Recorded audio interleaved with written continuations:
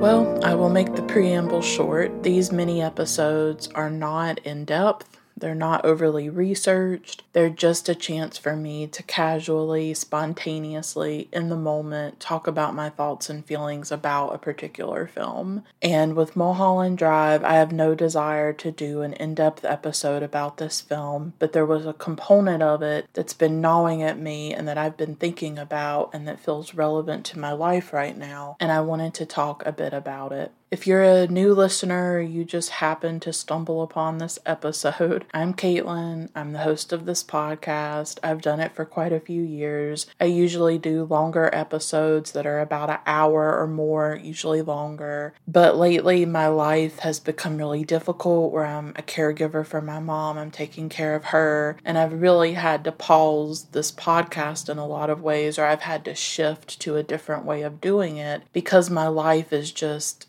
really stressful and I don't have a lot of time to put into more polished, researched, well thought out episodes. I'm trying to do these mini episodes where I just talk about my thoughts and feelings about a film for a little bit. This is not an in-depth episode about Mulholland Drive or David Lynch or anything like that. This is not for David Lynch stans or fangirls or fanboys. That's not what this is. This is me talking about an aspect of Mulholland Drive that I find very haunting and powerful, and that's all it is. I haven't done a ton of research about Mulholland Drive. I'm not going to decode Mulholland Drive. None of that's going to happen in this episode, so stop listening now if that is what you want, because it's just not going to happen. This is my personal feelings about a certain aspect of the film.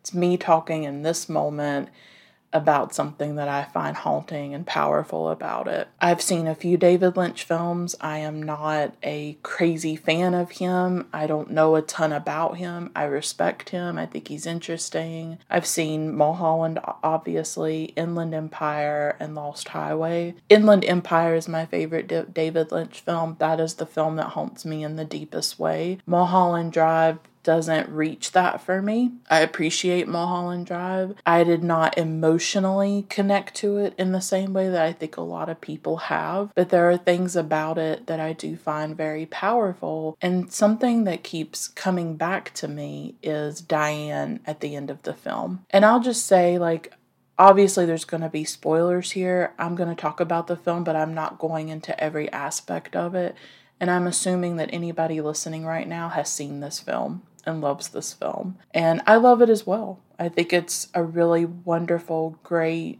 film that David Lynch created. It's often voted the best film of the 21st century so far. I can't argue with it. I understand why it's so powerful for people, why it takes them over. I think David Lynch's cinema is the perfect example of the emotional potency of this art form of film. It's why I go back to it over and over again. It's why I go back to film at all, why I watch films. He manages to tap into our dreams, our desires, even our traumas that he puts on the screen. He's a very powerful director in that way. He often shows women's pain. There's a lot of crying, weeping women in David Lynch's cinema, and that always appeals to me. I'm always drawn to women who are crying, who are breaking down, who are in pain because of my own experiences, and that I've been through trauma and I've lost a lot in my life and been through a lot in my life. And I am drawn to films like that explore it. I'm always drawn to women who are breaking down in some way and going through a psychological disintegration. I feel like I've been going through that the past few years myself. And so I'm always drawn to films like that. And those are the women who speak to me the most and who speak to me in the deepest part of me. There's a lot of crying in Mulholland Drive. The Gerando scene is very emotionally powerful for me. That's a scene that I saw when I was very young. I had not even watched Mulholland in full from beginning to end. I was probably a teenager, and I saw the Gerando scene and just felt incredibly emotionally overwhelmed by it. And it wasn't until 2021 that I finally watched Mulholland Drive from beginning to end. And I did not fully understand it. I didn't know what I had watched, but I was quite mesmerized by it and pulled in by it. And I love the way that David Lynch talks about the film and the way he talks about his films in general. And his approach is to say that the film is the thing. And this is what I've always said. Even though I have this podcast, even though I share my thoughts and feelings, I always encourage people to have their own experience with the film, and there is no substitute for the experience of the film. I get frustrated with people who want to decode everything, they want to understand everything. I think it's very powerful and beautiful to live in the mystery of a work of art, to let yourself get immersed in the mysterious. It can almost be spiritual in a way, to allow that door to the mysterious to open and then to walk through it and to live inside of it and to say, I don't understand everything about this, but it moves me emotionally. I think a film like The Tree of Life is a good example of that, and that's one of my all-time favorite films. It's usually number 2 for me after The Passion of Joan of Arc, and that's something that David Lynch has about his cinema, I think, particularly with Mulholland and Inland Empire, where you're living in the mystery of the work of art. And I think because he works with dream logic and the unconscious in his work as well, I think that makes it even more powerful. And so there is a mysterious power about Mulholland Drive and what it taps into for people. I love living in mystery. I think that that is my favorite place to be. That is my favorite place to exist, is in mystery, and particularly the mystery that is created by other people through art, through films, through poetry, through literature, through music. I love just being immersed in the unsayable, in the numinous. I just love reveling in the numinous. And I love when I watch something like The Tree of Life or Mirror by Andrei Tarkovsky or Mulholland Drive or Inland Empire. I love when I watch films like that and I'm just sinking down into something deeply, profoundly mysterious. And it makes me grateful to be alive when I have those experiences. I feel more deeply connected to life. I feel more deeply connected to myself. And that is what helps me survive. That's what helps me get through the trauma. I mean, that's the thing. Some people don't want to watch films about sadness or about melancholy or about depression or pain or psychological disintegration or trauma. They don't want to go there. But for me, I find comfort in seeing my demons or my struggles or my emotional woundedness being put on the screen. I find a deep comfort about that. I feel really grateful for the artists who are able to do that. And I think David Lynch with his women, the women in his films, I see myself a lot in those women at times. And I did see myself in Diane. I saw myself in her. And it was kind of scary because Diane, played by Naomi Watts, this is what I wanted to talk about. This is why I'm doing this episode. Because the last couple of years have just been really painful for me, and dealing with my mom's health issues and her declining health and having to take care of her, going through the pandemic, developing very intense feelings for somebody who did not reciprocate that, and becoming overwhelmed by those feelings and that obsession with another person, and desperately wanting another person to like me, care about me, be interested in me, and the heartbreak of that not happening and where that sent me emotionally and the depths that I went to and the darkness that I went to and the anger and the hatred and the bitterness and the resentment and all these ugly, ugly things, the pain of rejection, everything that was triggered inside of me by that experience of meeting somebody like that and being profoundly hurt by them. It's been difficult for me to recover from it. So I've felt in the past almost 2 years just a disintegration. I feel shattered. I feel broken by a lot of things that have happened. It's been really, really brutal. My mental health struggles and just my everyday reality and my life just being in so much pain every day that I wake up, suffering so much, but also trying to fight against it, and to overcome it or to do better to cope with some of these things and really trying to listen to the pain trying to listen to what's happening inside of you. Why are you reacting to a person in a particular way? Why does it send you out of control? Why does this obsession form? Why do you feel unstable? Why do you feel like you're coming apart? Why do you feel like you're breaking down? What's going on in your life? Sometimes you have to listen to these ruptures. You have to listen to things inside of you and figure out, why am I coming apart that I can't bear anymore? And how do I change? How do I take action to change these things, to find the love that I'm looking for? You can't get it from one source. You have to find it from another. So yeah, I've been trying to listen to this breakdown that I often feel like I've been in for a while now and make changes and all of that. But it doesn't change the fundamental brokenness that I feel and the shatteredness that I feel. So Diane, by the end of this film, that is what haunts me the most about Mulholland Drive. So I do believe that much of the film is Diane's dream and her imagining her life before, when she was first starting out in Hollywood, and she's sort of going back to the beginning when things were good. She's dreaming of these things. That's when she's Betty and she meets Rita and they have their love story. They're in love with each other. I really see it as her dreaming about better days and better times in her life. And I do think that Diane has had Camilla murdered, and that in the end,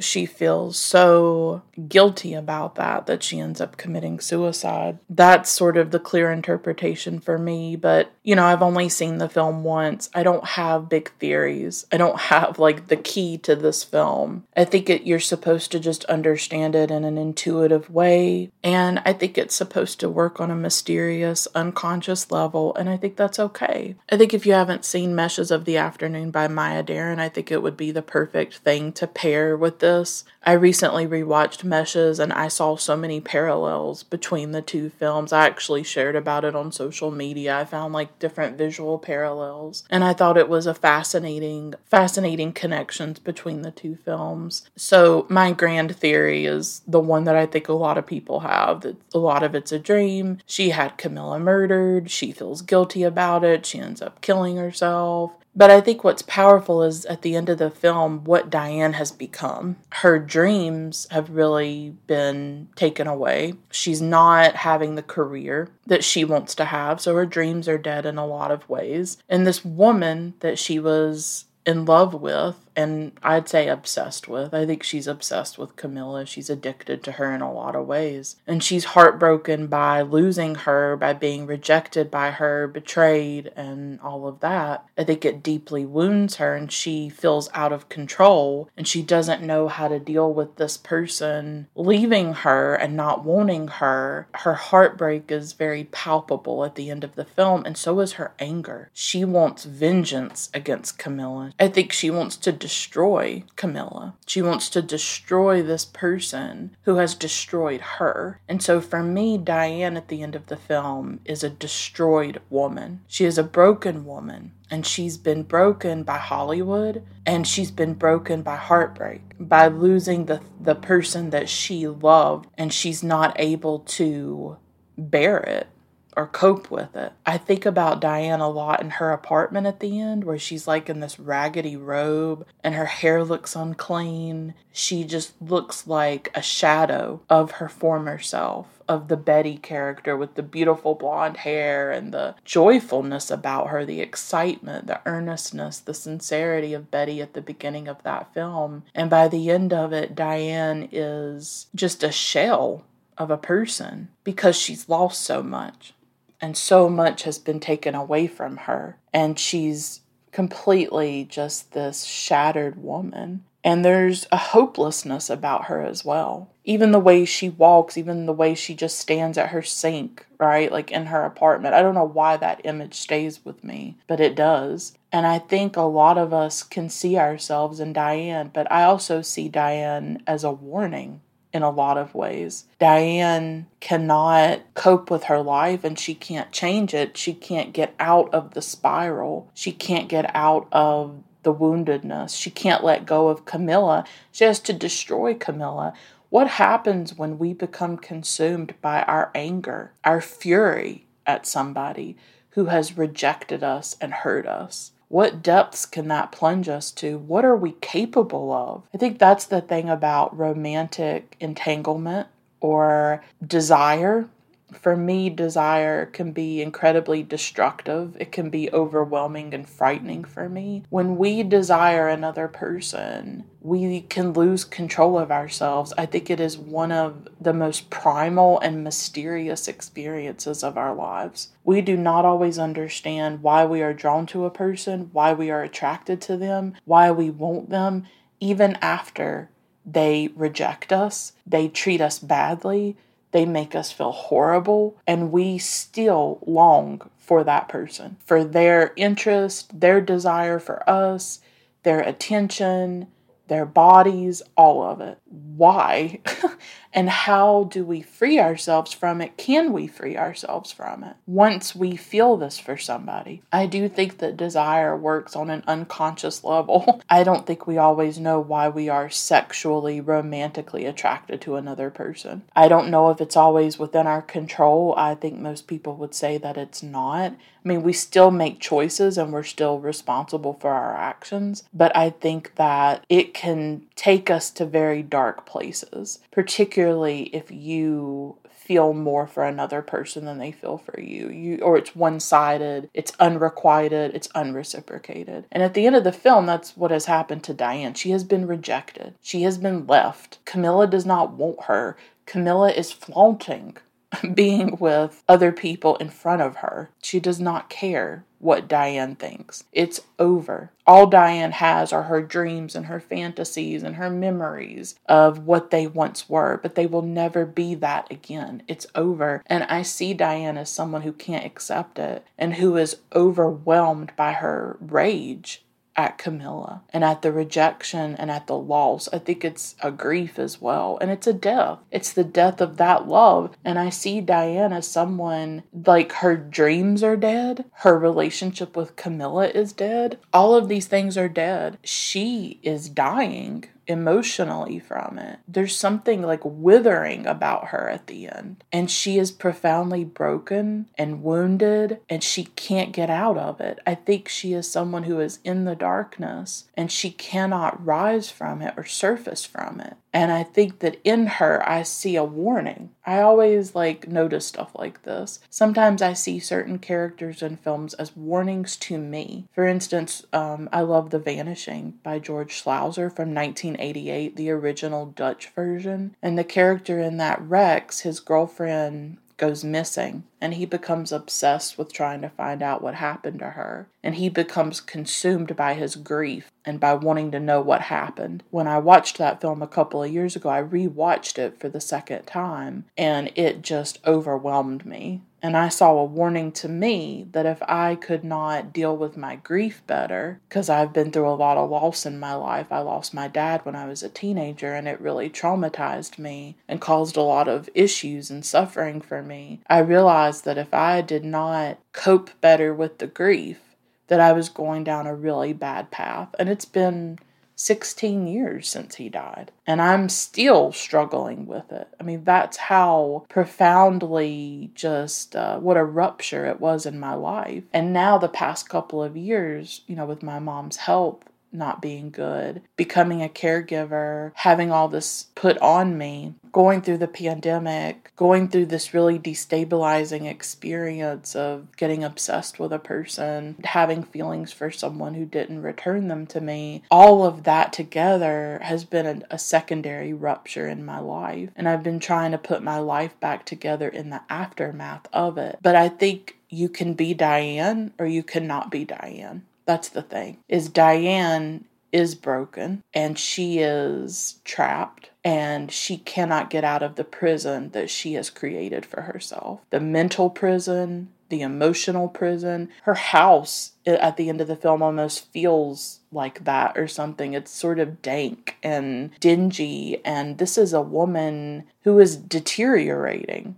This is a kind of decay. She's in a state of decay and rot because she is infested, I think, with this hatred for Camilla. She's She can't see hope. She can't see possibilities for her life. She's just shattered. She is this shattered, broken woman. And I see so much of myself in her. And I think I was like Diane for a really, really long time. Part of me still is. And part of me fights it. I want to survive this. I want to become stronger. I want to put my life back together. I don't want to fall apart. I don't want to have a complete breakdown. I don't want to drown. I don't want to be self-destructive. I want to rise out of these depths. I want to surface from them.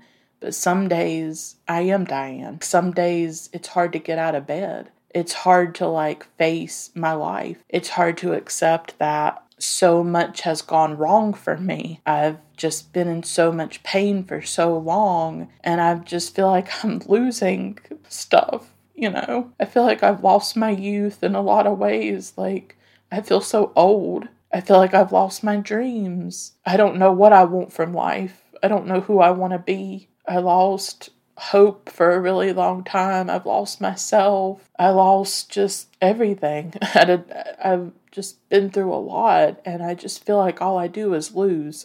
All I have are things taken away from me. And even when I thought something really beautiful was happening to me and that maybe somebody would care about me or like me or love me, that didn't even happen. And it's been really hard to accept that. And it's hard to accept rejection. It's hard to accept the loss of love. I see Diane as someone who, she doesn't have love in her life. She is alone. She is broken and she is alone and she is destructive. And that's the thing, is that when we are broken, we can lash out and we can want to hurt others and we can try to destroy others. And I see Diane in that way of, she wants to destroy Camilla. And then she does the ultimate act of self-destruction, where she destroys herself by killing herself because of what she has done to a woman that she once loved. When we let that evil in, when we let that really toxic anger in, and when we choose vengeance and we choose destruction, we are lost. We are lost to ourselves. I see Diane as someone just out of control. She is spiraling and she is out of control, and she cannot get herself back to a place of stability and wholeness. She's broken and she cannot find her way back to wholeness either. And she goes to the depths of darkness and destruction and violence. And she inflicts violence on this woman who she once loved. She wants to destroy the thing that has destroyed her. But I think she finds that even when she destroys Camilla, that doesn't bring relief and that doesn't bring salvation, does it? When we engage in destruction and violence, it does not comfort us. It does not heal us to do that to somebody else. Healing, I think, can only come from within us, where we finally face those demons and we, instead of destroying ourselves, we find love and compassion for ourselves. And we can go down to the depths of darkness and we can get out of control and we can lose ourselves.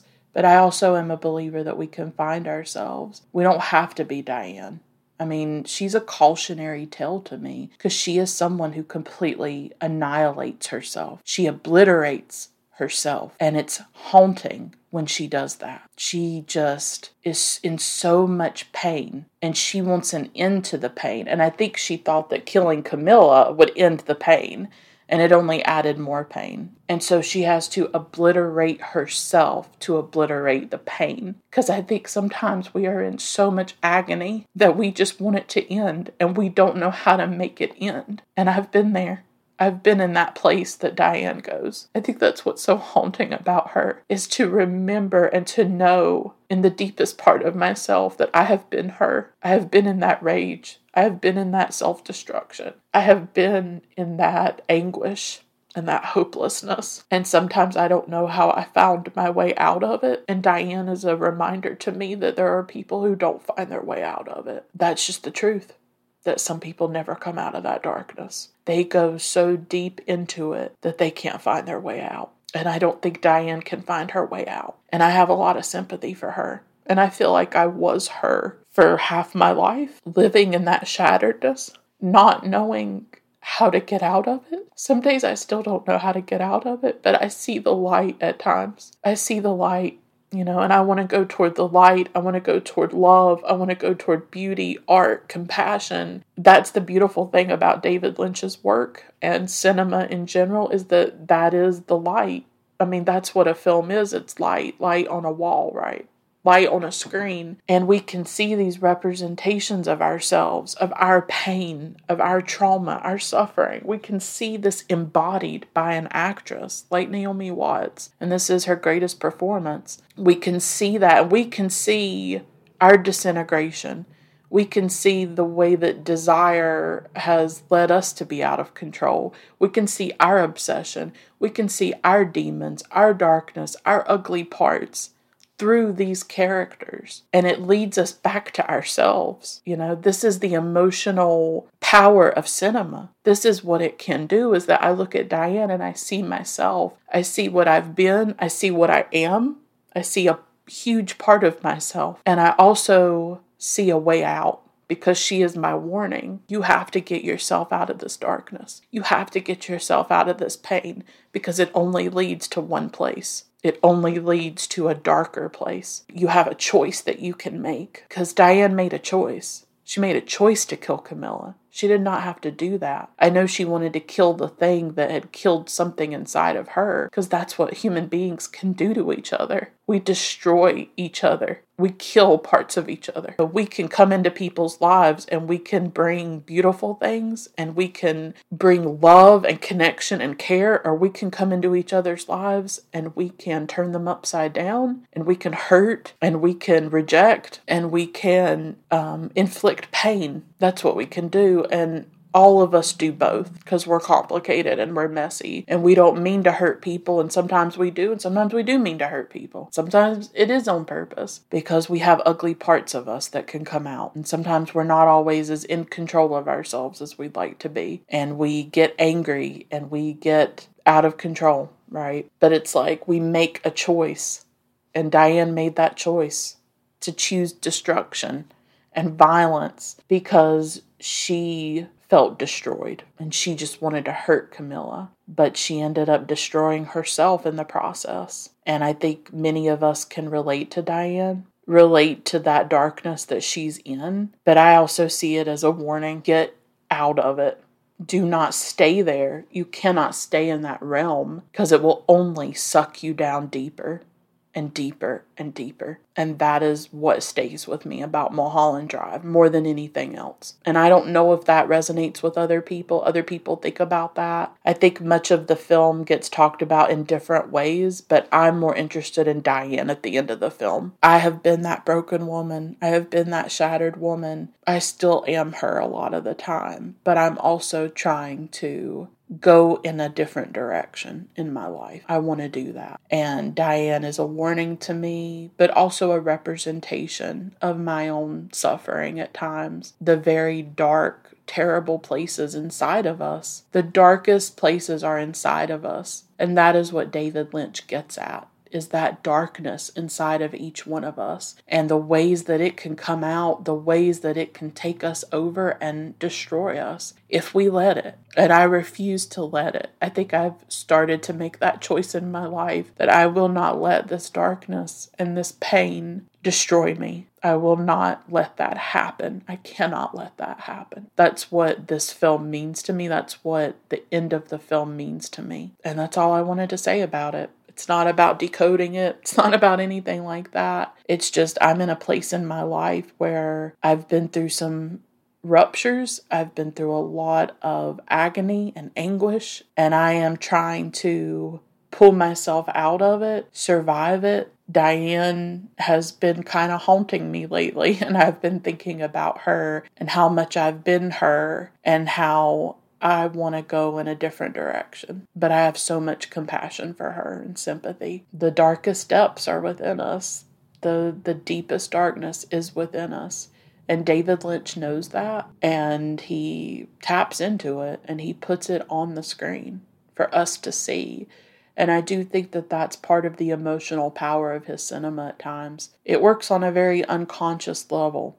but it's very powerful. So I appreciate any of you who listened to this. I hope it was insightful. I can only offer my emotions. I can only offer what haunts me about a film. And lately I've been thinking a lot about Diane, what she becomes. We see at the beginning when she's Betty, and we see the way a woman can be broken and destroyed. Broken by Hollywood, heartbreak, all of it, by the world, by life, and what that does to her by the end of the film when she just obliterates herself and goes back into the void, I guess you could say. She is no more. She has to destroy herself. But I think a lot of different things destroyed her, and she haunts me because of that. I just feel destroyed at times, but I know that I can't choose destruction. I have to choose creation. I have to create or recreate, reconstruct myself. And I will recreate myself and rebuild myself. And the dark parts will be there as well. You know, when we create ourselves again after destruction, we can't leave out the ugly parts. We can't leave out the parts that make us uncomfortable because we're made of all of it. That's what David Lynch also reminds us of. We are made of the light and the dark, the good, the bad, the good and the evil. We're made of all of it. All of it is within us, and we are capable of all these things. So I don't choose destruction, I choose creation. And that's what I have to do. I hope this was valuable. I really appreciate you listening. Bye for now.